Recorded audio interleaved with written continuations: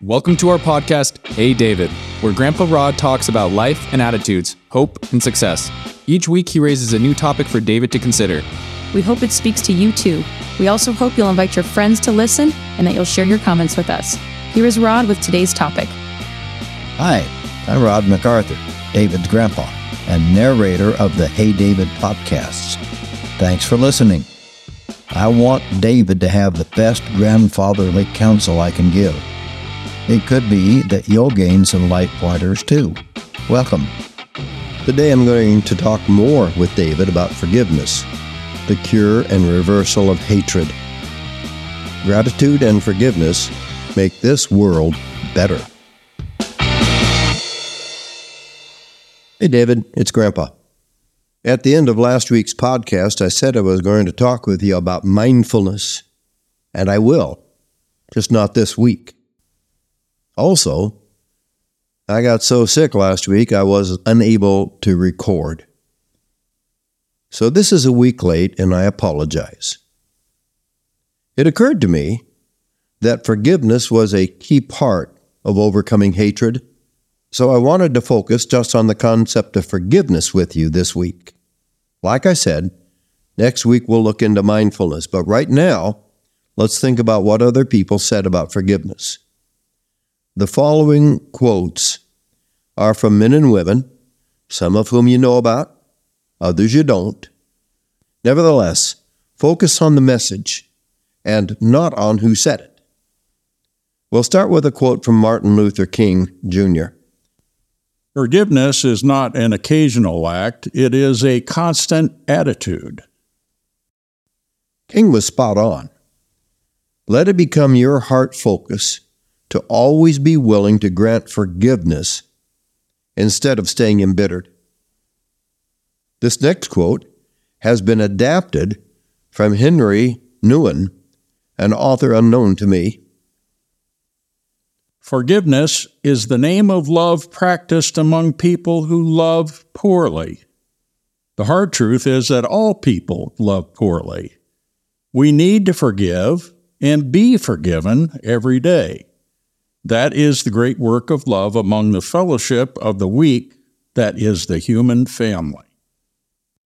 I respect the Nouwen condensed it so nicely. Love is the undergirding, the root of forgiveness, wanting what's best for others rather than licking one's wounds. Mahatma Gandhi said it well in this next quote. Forgiveness is the attribute of the strong. I totally agree, David. It takes a strong heart to endure what needs to be forgiven and then forgive it. Put on a strong heart. Corrie ten Boom famously survived the Nazi prison camps and all the terror and horrors and despicable treatment that involved. She wrote about the attitudes necessary to survive after being so abused. Forgiveness is an act of the will, and the will can function regardless of the temperature of the heart. As in the previous quote, it's the beauty of a strong heart to be able and willing to forgive. This next quote is from Joan London, journalist, author, and former host of Good Morning America. She said, "A heart filled with anger has no room for love." C.S. Lewis was a prolific writer. More than that, he was a deep thinker. He has a couple of things to say about forgiveness in this podcast. Here's one of them. To be a Christian means to forgive the inexcusable, because God has forgiven the inexcusable in you. All I have to do is look at myself and realize the mistakes I've made. It makes me wonder at the depth of forgiveness that is available to me. Let me pass that on to others. Stephen Richards is an author, film director and producer, and self-help expert. We hear from him next. A broken friendship that is mended through forgiveness can be even stronger than it once was. Mending a friendship through forgiveness requires important personal character traits. You'll need patience. You'll need to be understanding.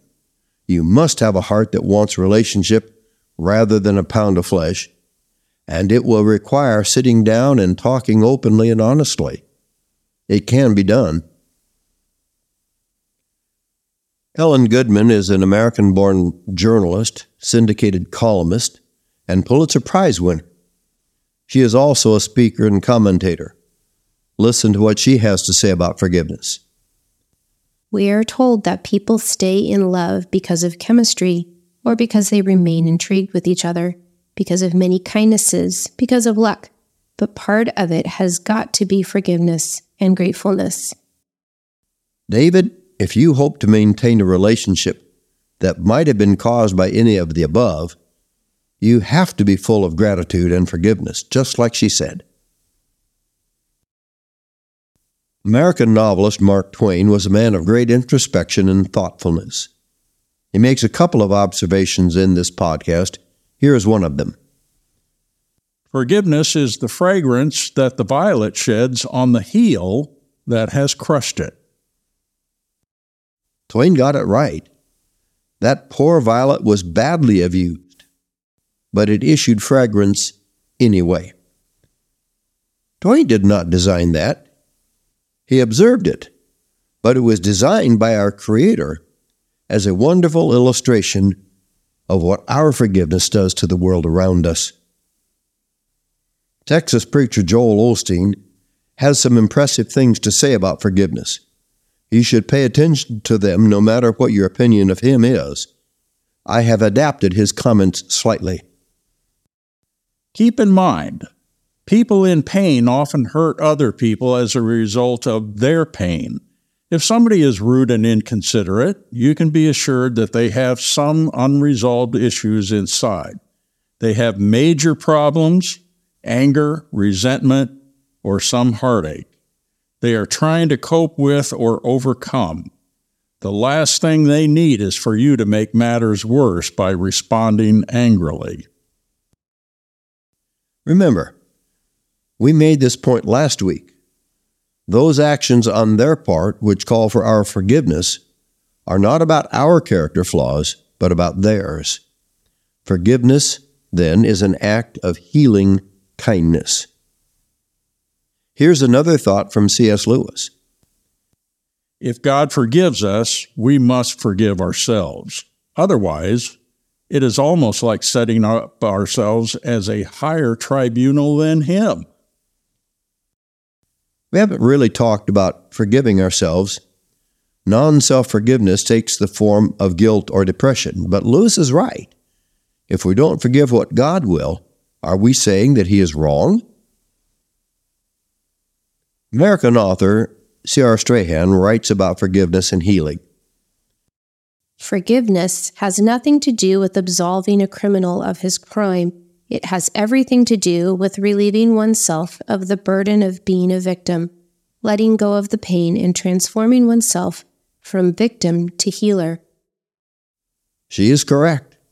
It's not our job to determine the guilt or innocence of the one who has harmed us. It's our privilege to lay aside the burden of grudge that weighs us down. We do that through forgiveness.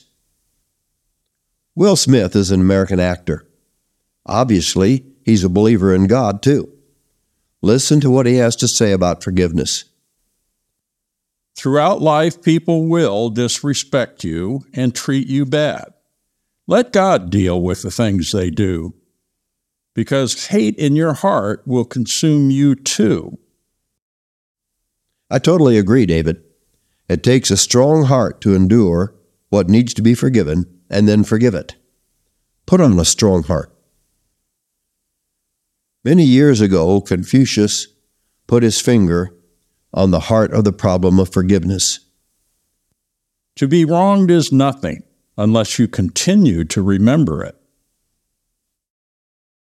Since forgiveness means to send a thing away, since it is away from us, we no longer remember it. Therefore, the wrong no longer bothers us. If we find ourselves still bothered by what the other person has done, we need to send it away. Don't hold on to what is killing you. Have you ever heard of John Krakauer? Me neither. Turns out he's an American author as well as a mountaineer. Listen to what he has to say. When you forgive, you love. And when you love, God's light shines upon you. That was succinct and to the point. As we have maintained, David, love is the backbone of forgiveness. Gordon Hinckley is a spiritual leader in America. He is the president of the Church of Latter-day Saints. His insights are keen. The willingness to forgive is a sign of spiritual and emotional maturity. It is one of the great virtues to which we all should aspire. Imagine a world filled with individuals willing both to apologize and to accept an apology. Is there any problem that could not be solved among people who possess the humility and largesse of spirit and soul to do either or both when needed? Just imagine such a world. Wouldn't it be amazing? Marianne Williamson weighs in with this beautiful observation. Who is she? She's an author, speaker, humanitarian, and presidential candidate. The practice of forgiveness is our most important contribution to the healing of the world. I totally agree, David. Not only is there healing and forgiveness, there is no healing without it. Siddhartha, the founder of Buddhism, made this amazing observation. Hatred does not cease by hatred, but only by love. This is the eternal rule. Well said, Siddhartha. Isn't it true that hatred only exacerbates and inflames additional hatred? Marie Despain is an American novelist living in Utah with her family. I think she nailed it. We don't forgive people because they deserve it. We forgive them because they need it, because we need it. I totally agree. It takes a strong heart to endure what needs to be forgiven and then forgive it. Put on a strong heart. Marvin Ashton was a politician from Utah. He had deep spiritual values. Be the one who nurtures and builds. Be the one who has an understanding and a forgiveness heart. One who looks for the best in people. Leave people better than you found them. I did not know the man until I found this quote, but I have shared this insight nearly all my life. Leave people better than you find them. Suzanne Colasante is an American author of young adult fiction. She lives in New York City. I want to be the kind of person who can do that, move on and forgive people and be healthy and happy. It seems like an easy thing to do in my head, but it's not so easy when you try it in real life. That's the kind of person I want to be, and that's the kind of person I wish for you to be too, David. Nelson Mandela led an extensive battle for equality in South Africa. He was imprisoned and poorly treated, harshly treated for his stand. He had, according to world standards, every reason to be bitter, vindictive, and hostile when he was released. He chose otherwise. As I walked out the door toward the gate that would lead to my freedom, I knew if I didn't leave my bitterness and hatred behind, I'd still be in prison. Of the many powerful statements that Mandela ever made, this one stands as the epitome of human freedom, the freedom from the prison of hate.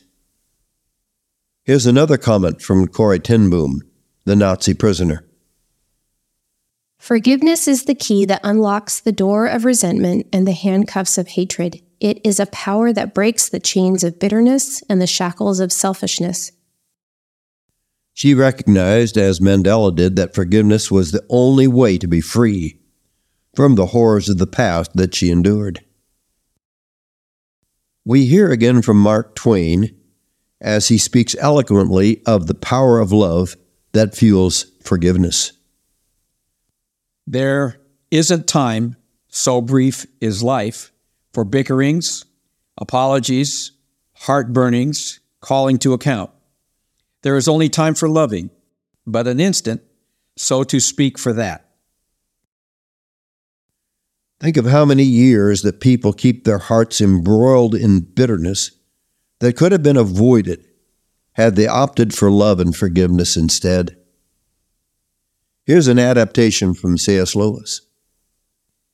Love may forgive all wrongdoings and still love in spite of them, but love cannot cease to wish for their removal. The common fallacy that we should put to bed is that love requires perfection to exist. It doesn't. We are all flawed. If we had to be perfect to be loved, nobody would be loved. But it would be worse than that. There would be nobody to love. We love in spite of the flaw and continually desire the flaw to be fixed. Colleen Hoover writes romance novels. Here she speaks to the condition of the heart as it is compared to the desire and willingness to forgive. No matter how much you love someone, the capacity of that love is meaningless if it outweighs your capacity to forgive. To state it differently, if I'm unwilling to forgive, I'm unable to truly love. She is the New York Times bestseller author and is known as the mother of coaching since she initiated the idea of life coaching. Her name is Cherie Carter Scott. Anger makes you smaller, while forgiveness forces you to grow beyond what you are. That's an intriguing viewpoint. Forgiveness forces us to grow beyond where we are. For years, I have said all growth takes place on the outside edge of your comfort zone. Combine these two ideas and you realize that forgiveness might be uncomfortable, but it will make you grow, and that's a good thing. Here's a statement I adapted from Ellen Hopkins.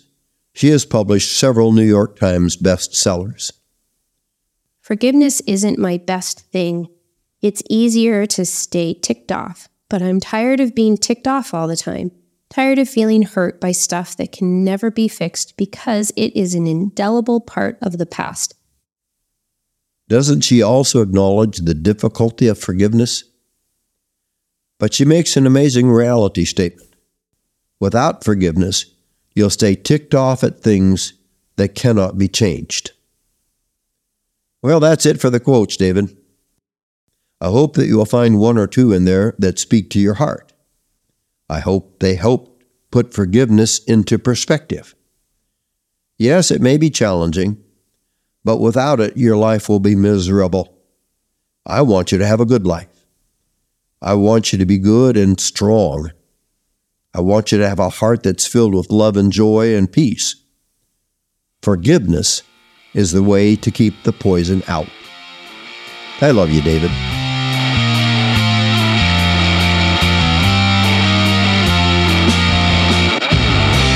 Thanks for listening. If you got something worth holding on to from this blurb, come back next Monday. Next week, I want to talk with David about the forward-propelling power of mindfulness. See you next week.